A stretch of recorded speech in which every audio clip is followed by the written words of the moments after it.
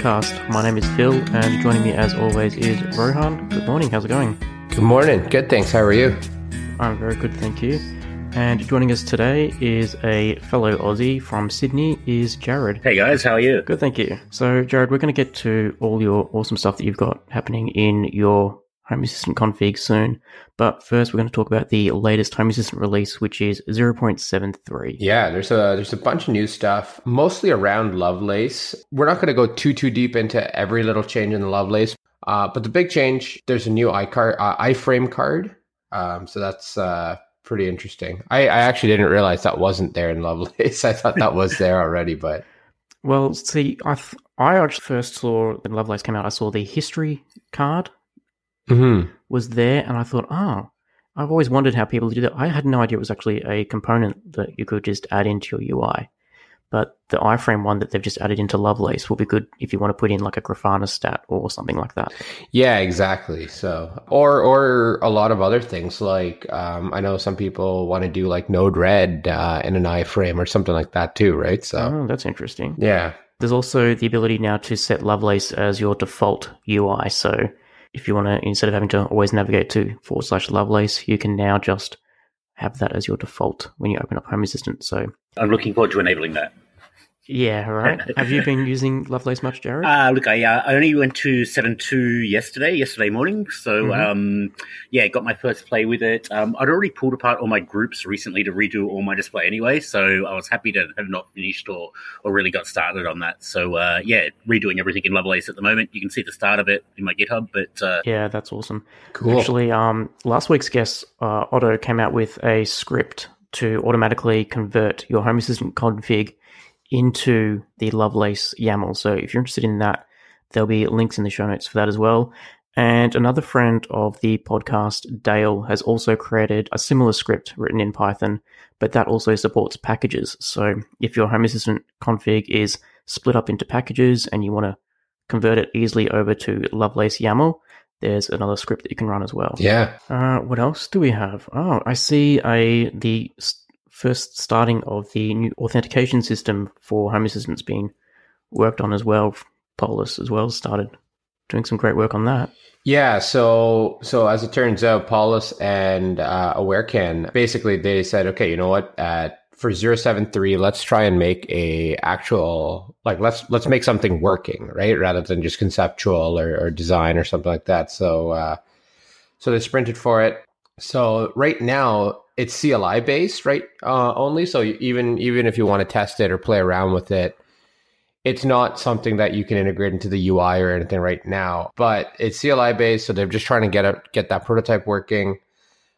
It doesn't have a UI, like I said, and there's no Has.io support in it yet either. So hopefully we'll actually be seeing something like that soon coming out in the next couple of releases. That's my hope. Yeah, well, I think getting the first one done, laying the groundwork done, getting a good example out there, and then letting other people come in and start creating these, because this is going to be a really big change for Home Assistant. Right now, the only way to secure Home Assistant is with that API password or your front-end password.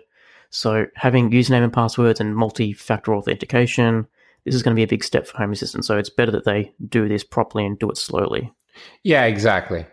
It's certainly not a simple solve either, especially when you look at the effects of automations and who should have permission to trigger what automations and how deep down in the cycle that could go. It's not just a case of like, could this person run this? It's a much more complex model. So I'm glad too that they're taking the time to really think it through and implement it well. And there's also a lot of satellite services as well. You've got Floor Plan, you've got AppDaemon and Node-RED. All these things are going to have to be upgraded to use different kinds of authentication. So better to slowly do it and get everything moving in the right direction than all of a sudden just flicking the switch and having all these other services stop working. Yeah, exactly. So you need to, again, there needs to be a viable mechanism, right? Where it doesn't break everybody's everything before people can log in and use it. But no, huge shout out to the team for starting to build that out. So yeah, it's going to be awesome. Yeah. There's also support for HomeKit controller climate devices. So now you can get your HomeKit thermostats and air conditioners working with Home Assistant. So more great work on HomeKit going along there. So well done to the team there as well.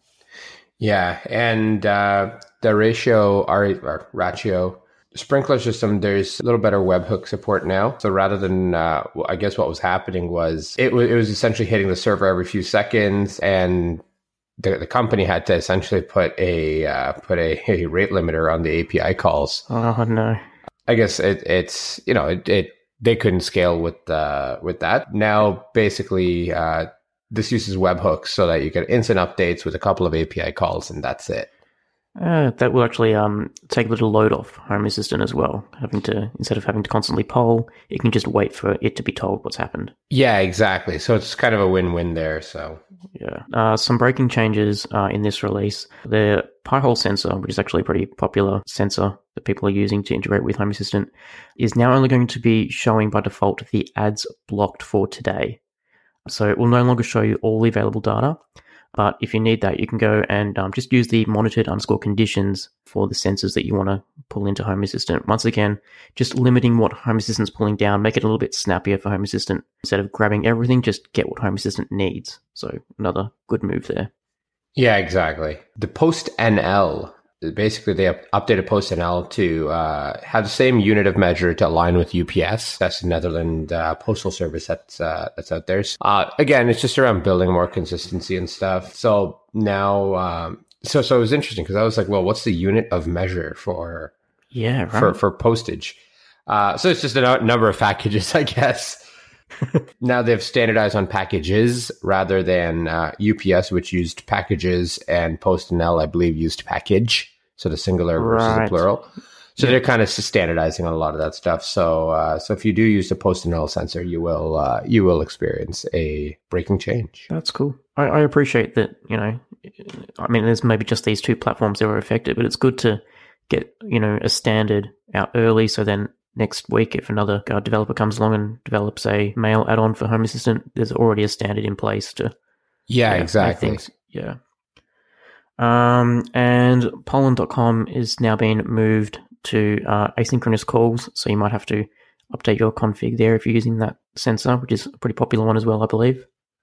Yeah. And then another popular one is from a Prometheus perspective. So if you're not sure what Prometheus is, it's essentially part of that whole monitoring suite that people put together. So they've added namespace for those metrics as well. So you can tag that and go on with it. So okay, cool. So you might have, if you're monitoring multiple services, you could prefix it with a namespace, I'm guessing. Yeah, I believe that's what the idea is. It's actually been a bit since I've used Prometheus, but actually mine at home right now is broken, and it has been for about 6 months, and I've just not bothered fixing it. I should do that at some point, but yeah. There's also been a fix for Z-Wave climate operation mode mappings. So if you have a Z-Wave climate controller, you might want to just take a look on the breaking changes first, just to see if there's anything you need to update there. Yeah. Here's one of the things that actually affects me. So anybody who's enabled the use of X forwarded for in a proxy setting. So this is, again, if you're using a reverse proxy or something similar like that, you'll actually need to explicitly whitelist a proxy using the new trusted_proxies setting about that. So have a look through the release notes for that and use it accordingly. Okay, cool. I'm guessing that's also in response to a few of the security concerns that came out over the past couple of weeks. So if you are using any forwarded IP settings, I would please go and check that and read that very thoroughly. Yeah. Home Assistant has also deprecated the use of TLS for SSL version 1 and version 1_1 support. So if you're using those TLS sort of certificates and SSL certificates, they will be dropped in this version of Home Assistant, so just watch out for that. You shouldn't be using them anyway, but just watch out for that. Yeah, exactly. If you're using any sort of modern browser, I believe TLS 1 and 1.1 are mostly deprecated anyways, so...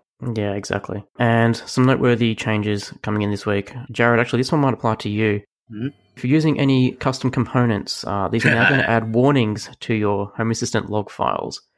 Right. Nothing's being deprecated, nothing's being changed, but unfortunately there's been a few instances of custom components causing some issues with users, and they're reporting bugs to Home Assistant, which aren't the fault of the core code. So just be mindful that your logs, if you are using custom components, your logs are going to have little warnings in there to say you are using that component. Yeah.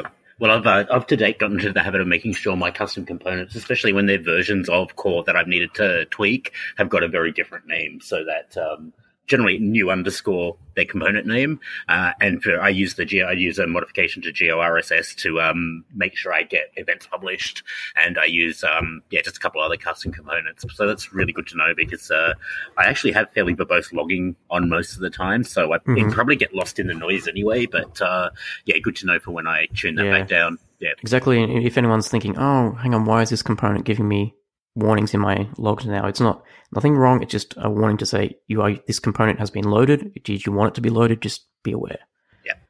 Yeah, which is good, right? It's you start avoiding a lot more kind of support issues and such as well at that point. Going, why is this acting weird? Well, it might be that custom component, right? So also running apps that are on Fire TV, if you've got those, they're now displayed in Home Assistant. So that's kind of cool. I appreciate that feature for my Rokus. I can see what app is running on my Roku media player. So, I can see if Netflix is running, do this. If Plex is running, do that. So it's cool that that's actually supported on Fire TV now too.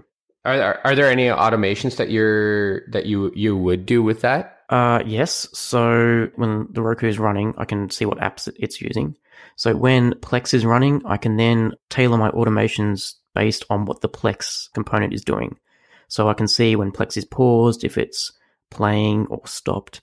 So I know, okay, if Plex is the app running and Plex is playing, don't send any notifications, or dim the lights if it's a movie playing. Right. But then if Netflix is open, I still don't do any notifications, but I wait until that app is closed. I can't tell if Netflix is playing or pause, unfortunately, but at least it's a way to, sort of not interrupt. Because I have a Sonos play bar, I don't want the TV cutting out to have an announcement that the dishwasher's done. So, right. Trust me from experience, you don't want that to happen. Yeah, I've spent much time working around that situation as well. That sounds like a very specific use case here. Also, a final reminder, if you're using the Google Maps platform, it's now time to get out that credit card and put it behind your Google Maps account or your Google Developers account, because you will be shut off on July 16th if you don't. So if you're using the Google Travel Time component, that applies to you.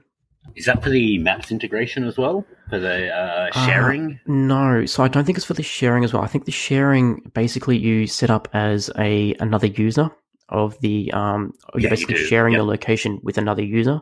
This is more if you're making API calls to Google. And also, I think something that needs to be mentioned this week, bad timing maybe with Lovelace, but on the community forums, another UI for Home Assistant's been released called Tileboard. Alexei Ivanov in London has come up with this. It looks like it's an Angular JS-based front end, and the best way I can describe it is it looks like the Windows 10 start menu with some nice cards and tiles. So if you're looking for another front-end Home Assistant and maybe Lovelace isn't there for you, I would please check out Tileboard. That looks like another great add-on as well. Jared, now this is kind of where we get to grill you a little bit and see what you're up to. Always something different every day, just about.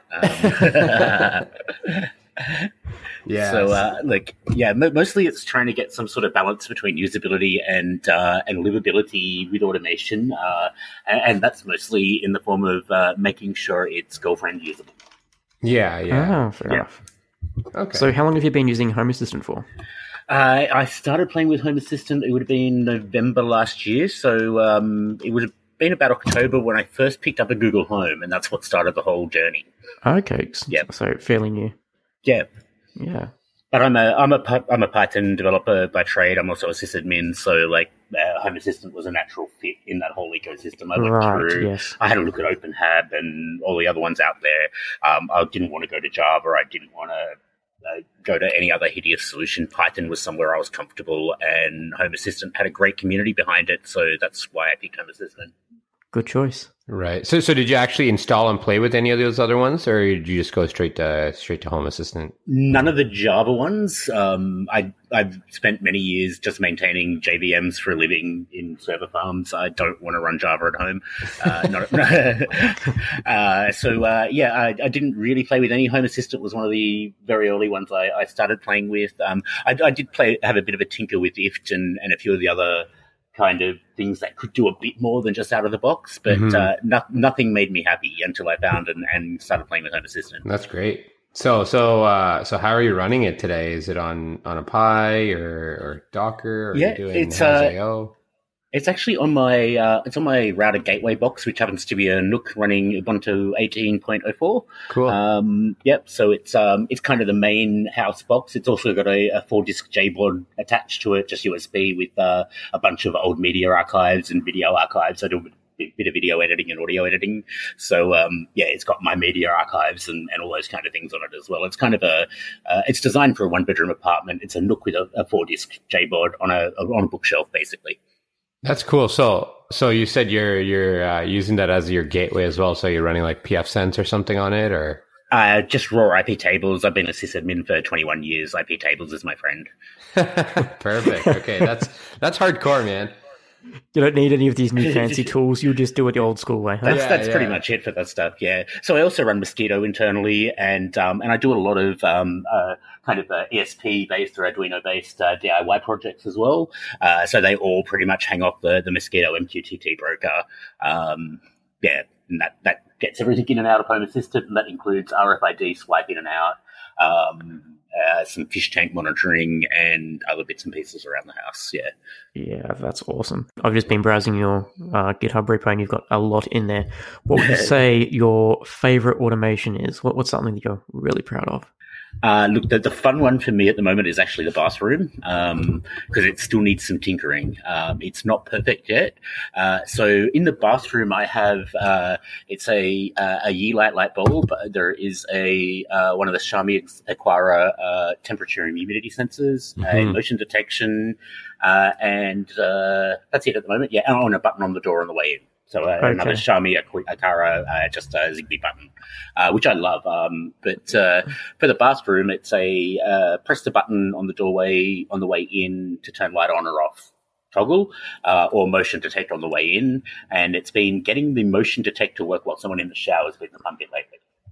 Yeah, so the bathroom is something I have always personally considered off limits. I think, other people of my home sort of put up with the home automation to an extent. Maybe the kitchen lights don't work there, maybe the living room lights don't work now and then. But I think, if someone's in the shower or having a bath and the lights don't come on, or the lights just turn off when you're left in the dark while you've got running water, I don't think I could justify that. So the bathroom's been one that I've sort of steered clear of. So kudos to you for having the courage to do that. Yeah. Everything was fine until the auto lights off automation in there. And that started, actually, once I put the humidity and temperature and motion sensors in there, I dropped the timeout of the motion down to 2 minutes, not 10. And that's when I started copying flack for the lights going out while the girlfriend was in the shower. Yeah, well, that's a problem. I guess, one way to detect if the shower's in use is with the humidity, but then it's going to be humid in the shower for a lot longer than when someone's actually been in the bathroom. So, yeah, I think you're going to have a bit of fun playing with that. Yeah. So, and an old colleague of mine who happens to be a Home Assistant user as well, and active in the community, Jürgen Weber, he suggested I have a look at the trend component. So, my latest implementation uses trend to detect an increase in humidity within 2 minutes. Oh, nice. Yeah. You could probably also combine that with like a Bayesian sensor as well, sort of giving it more probability. Is someone in the bathroom right now, or is the shower on? Yeah, both of those would probably work well. So that's a work in progress. But it's I think today I did some more tweaking yesterday, and I think today we got to a state where we didn't have any lights out during showers. So that's always good news. That's a good day then. Yeah. You know how to book flights and hotels. All you're missing is a tool to plan the travel experiences you'll have once you arrive. That's why you need Viator. Book guided tours, activities, excursions, and more in one place to make your trip truly unforgettable. Viator has over 300,000 travel experiences to choose from. Everything from simple tours to extreme adventures and all the niche, interesting stuff in between. So you can plan something that everyone you're traveling with will enjoy. Real traveler reviews give the inside scoop from people who've already been on the experiences you're considering. So you can plan with confidence. Free cancellation helps you plan for the unexpected. And 24/7 customer support means you can travel worry-free. Download the Viator app now and use code Viator10 for 10% off your first booking in the app. Find travel experiences for you. Do more with Viator. So can you tell me more about your RFID scanner, please? I'm really interested in this. Look, I really want to get really nicely automated entry, exit, and room presence ultimately. So the first step in that was RFID. Basically, it's a ESP2866 microcontroller. It runs a RFID scanner and a buzzer in it. Like, the parts are a total of probably $12 or $13 from AliExpress. Right. And it's basically a jumper wire them together, no soldering required. They're all kind of just breakout boards with pins and everything already on them. Wired that up and wrote some Arduino C code. I'm a bit of a C coder from way back as well, so I don't mind pulling out a bit of C every now and again. If that's not your style, you could run CircuitPython or something like that on it and write it in Python. So that does, it sits on MQTT. On the other end of the MQTT, there is a little Python script I wrote that basically sits on top of an SQLite database and authenticates tokens. It receives an RFID read event from the scanner, looks in the database, that looks up the token map to a Home Assistant presence detection person, and just sends the MQTT event next onto Home Assistant to flag the next thing, which is that particular tag is home or not. So the reason I did the separation there is because so, for instance, for me, I can use a little blue RFID token I carry on my keys. If I don't have that on me, I can use one of my credit cards, or I can use my New South Wales Opal transport card, because they all have compatible RFID in them. Interesting. And do you have the reader on the outside of your door to unlock the door, or is it something like once you're inside the house, you tap it to let Home Assistant know you're home? I'm not comfortable with putting my front door lock anywhere near a network at the moment. That's fair enough. Admittedly, the locks that are on the door right now, they're not secure. Anyone with a little bit of skill can pick most modern locks anyway. So it's not a huge step, but it's still not something I'm entirely comfortable with. It's just inside the door. It basically acts as an alarm panel. Our RFID tokens arm and disarm the alarm primarily at the stage. The alarm is Home Assistant MQTT panel component. Basically all of the alarm function controls from MQTT. Ah, nice. That's really cool, actually. Yeah. So, and ultimately I'll replace that with, I'm playing with some Bluetooth tags at the moment, and I want to do full room detection with those. So if we're carrying one of those tags when we get home, it will swipe us in. Now, swiping us in also announces a welcome home, or a welcome back if you're a guest profile, not a me or my girlfriend. So it welcomes us home or says goodbye when we swipe out. If both of us have swiped out, it actually announces the alarm will be up in 15 seconds and plays another tone. And that's all through the announcement TTS setup I've done based around MPD, the music player daemon. Yeah. Okay, so let's say I'm going to give you a scenario, because before I moved to Bluetooth, I actually started experimenting with NFC tags as a precursor to moving to RFID. Yep. And one of the things was, what if you and your girlfriend both get home at the same time? Do you both have to tap on like you would going on public transport? You both have to tap on to say you're home? We both don't have to, but we both are in the habit of it, because if both of us leave, then it'll auto-arm, and if one of us gets home, it'll disarm. So it's best to keep that state fairly well managed. It's been a habit forming, to say the least, to get it to the point that it's reliable, just making sure. And look, I'm bad for it too. Sometimes I'll be rushing out the door and I just won't swipe out, and I'll just log in from to Home Assistant from the bus and log myself out if I've done that. But Chelsea's probably not going to go that far. Yeah, right. Because I think one of the problems with, for me at least, having an NFC or RFID tag to log out is if you forget to log out, your home is essentially unarmed, which I guess is the same with not putting in the PIN code before you go out. Yeah. Which is why I moved to sort of a mix and mash. So now I use Wi-Fi and Bluetooth, with just our phones, and that way, if both of those are not home, then that person's not home, and if everyone's not home, then the security system can kick in and arm all the sensors and stuff like that. Yeah, the problem I had with those setups was we often have a dead phone or and that's and Chelsea's phone's a little bit out of date now, and the battery's not as reliable as it could be, so it's likely to fall off the network at odd times. So I think we wanted to keep that manual, like we're swiping out now, swiping in, kind of feel to it for now. But I mean that may change as I play with more of the Bluetooth ideas, and I'm looking at building my own ESP based Bluetooth room presence detection as a DIY project in the near future. Oh, nice. And so tell me about your media player, Damon.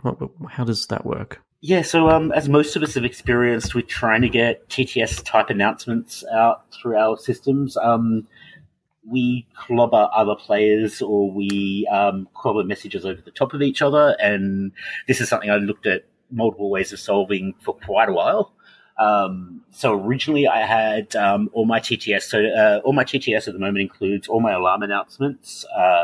It also includes, for instance, if the Rural Fire Service of New South Wales issues an alert within 100 kilometres of my house. I am in CBD Sydney, but 100 kilometres from there is bushfire areas. There's things to know about. Any major incidents will come out as a TTS, and my girlfriend's a bit of a geoscience nut, so any earthquake anywhere in the world gets announced if it's over a magnitude 4.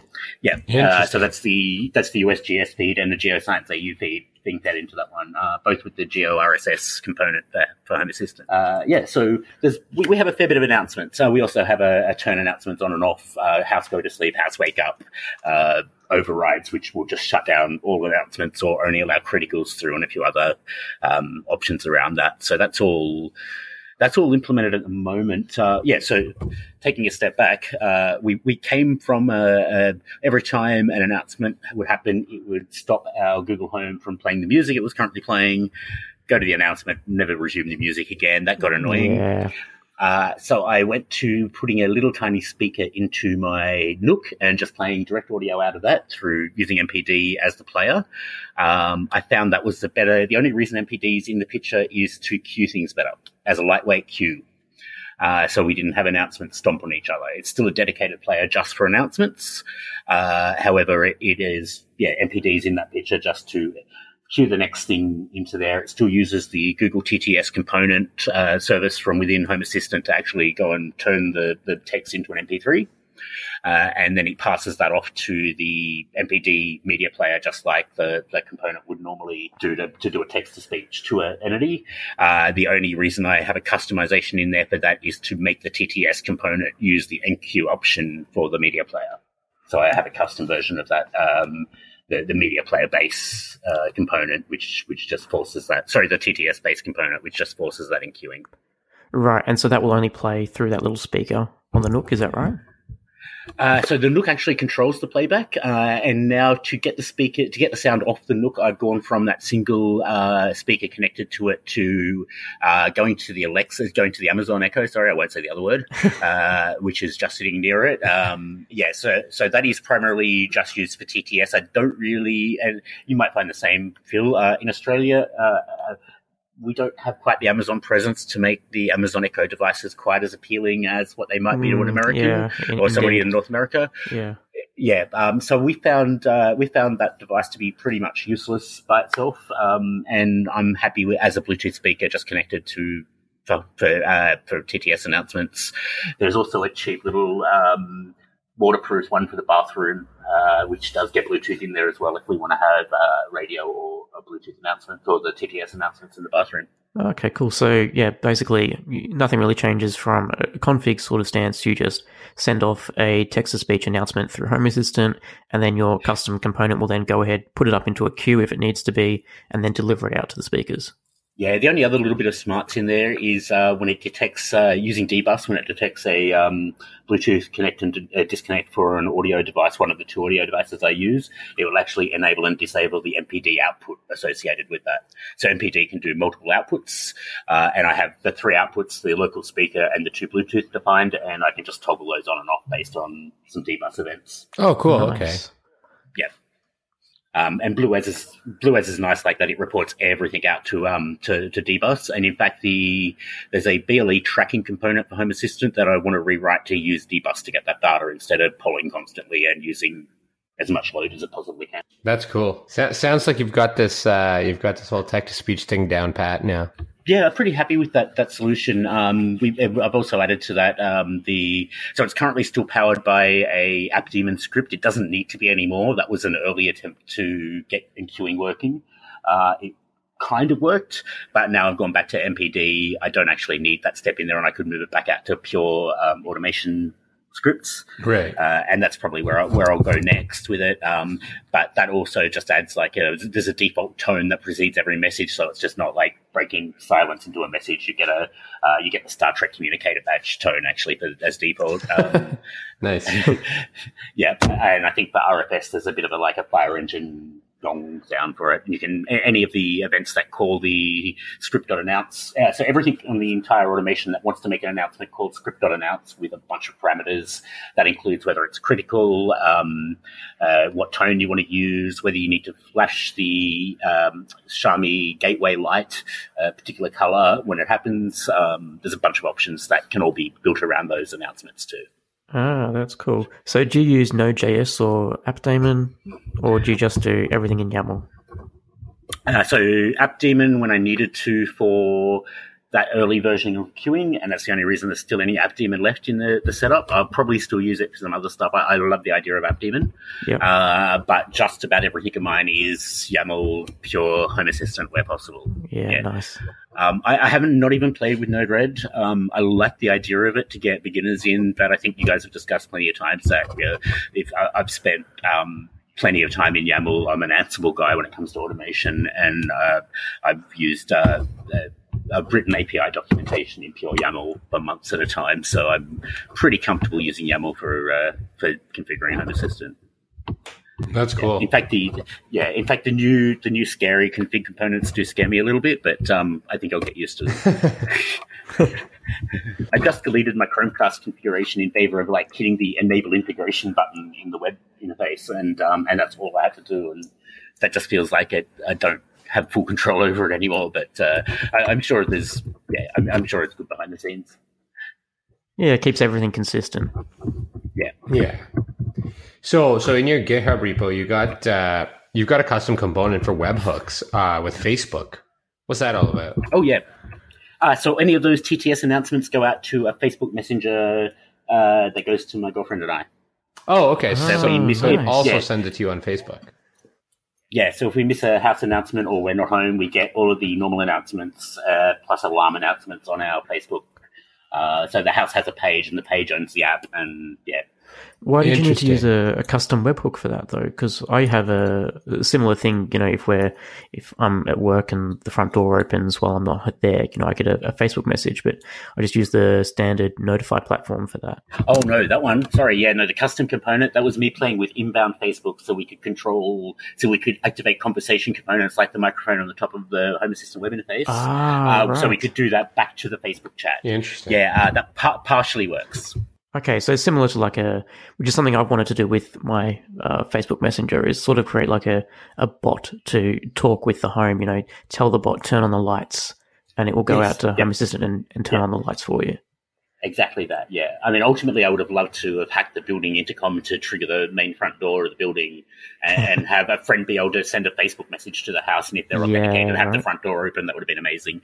I haven't been game to hack the building intercom yet. Yes, well, actually, I did see. I think there's something sold in the States that it's like a device that you stick onto the phone of our apartment or condo buildings, and when it detects, an incoming person at your door, it will then intercept that, and then you can have it send back that special tone to unlock the apartment door downstairs. Okay, that does sound interesting, Yeah, I can't remember the name of it now, but it was definitely sold in the States. It definitely wasn't here in Australia, so your mileage may vary if it will work. That's interesting. Yeah. My friend and I were actually trying to find a way to automate that just around so he lives in a condo, and for him, it's that exact same problem, right? It's I've got this, I got to send a tone, I got to do all that. How can I just basically automate that based on who's coming or even just straight open it? Yeah, right. So actually, there's also a lot of other new apartment buildings allow you to receive a phone, they will receive a phone call. So if you want the gate to open, you just call a special phone number, like a mobile number, and it will unlock the gate for you. So if you have one of those, you could probably combine that with something like Trello or one of those voice calling services where you would just give it a number to call and then and just call that number and then the gate would open. So there might be another option if you're in one of those apartment buildings and you have a phone number you can call to unlock the gate. That might be an option for you. Yeah.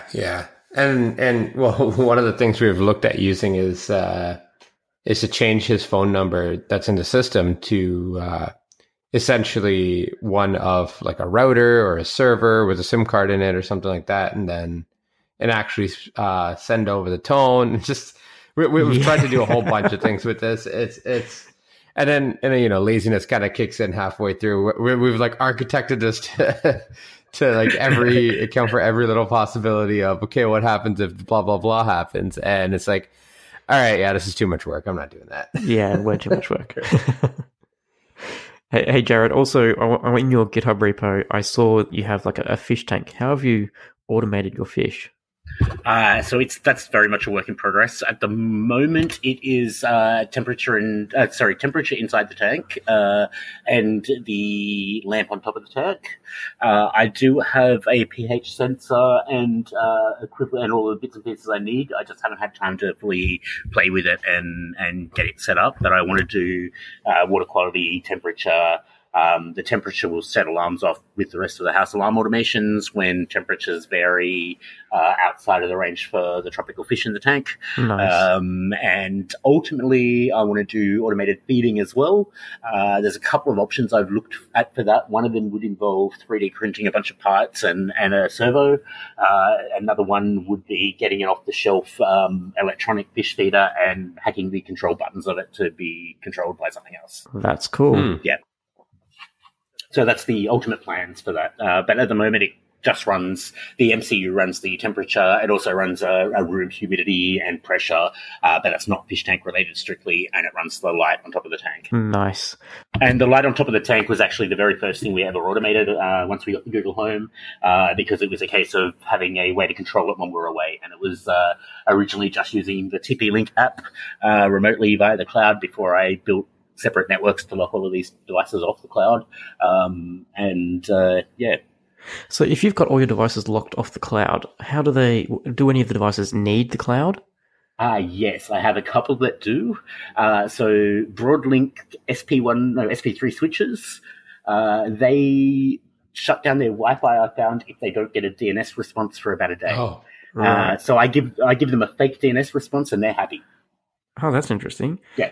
Because a lot of people, they're always like, just put all your home automation stuff on its own network. But there's some things, for example, your Sonos speakers can't run on their own network because they need to access Spotify or any other music service from outside the network. Mm-hmm. Like your Roku, you can't have that on its own network that's isolated because it needs to stream things. So the benefit of running Home Assistant on my gateway is that it actually sits across all three VLANs. Ah, interesting. And Home Assistant is the only thing that does sit across all three VLANs in my house. Right, so it has access to everything, but everything else is segregated. That makes sense. So the Amazon Echo and the Google Home both sit on a network that does have internet access, obviously, as does the IPTV set-top box. Yep. And other entertainment things that suck down YouTube, basically. They all sit on a network that has internet access, but there's absolutely no reason a light bulb or a power switch needs internet access. No, yeah, absolutely. So I have to give a shout out to you, Jared. You created a custom component for Internode, which is an ISP down here in Australia, which I am a customer of. How's that going? It's been really good. I haven't done too much. So basically what your custom component does, if there's another random Internode customer out there that's listening, your component will go out and fetch the usage.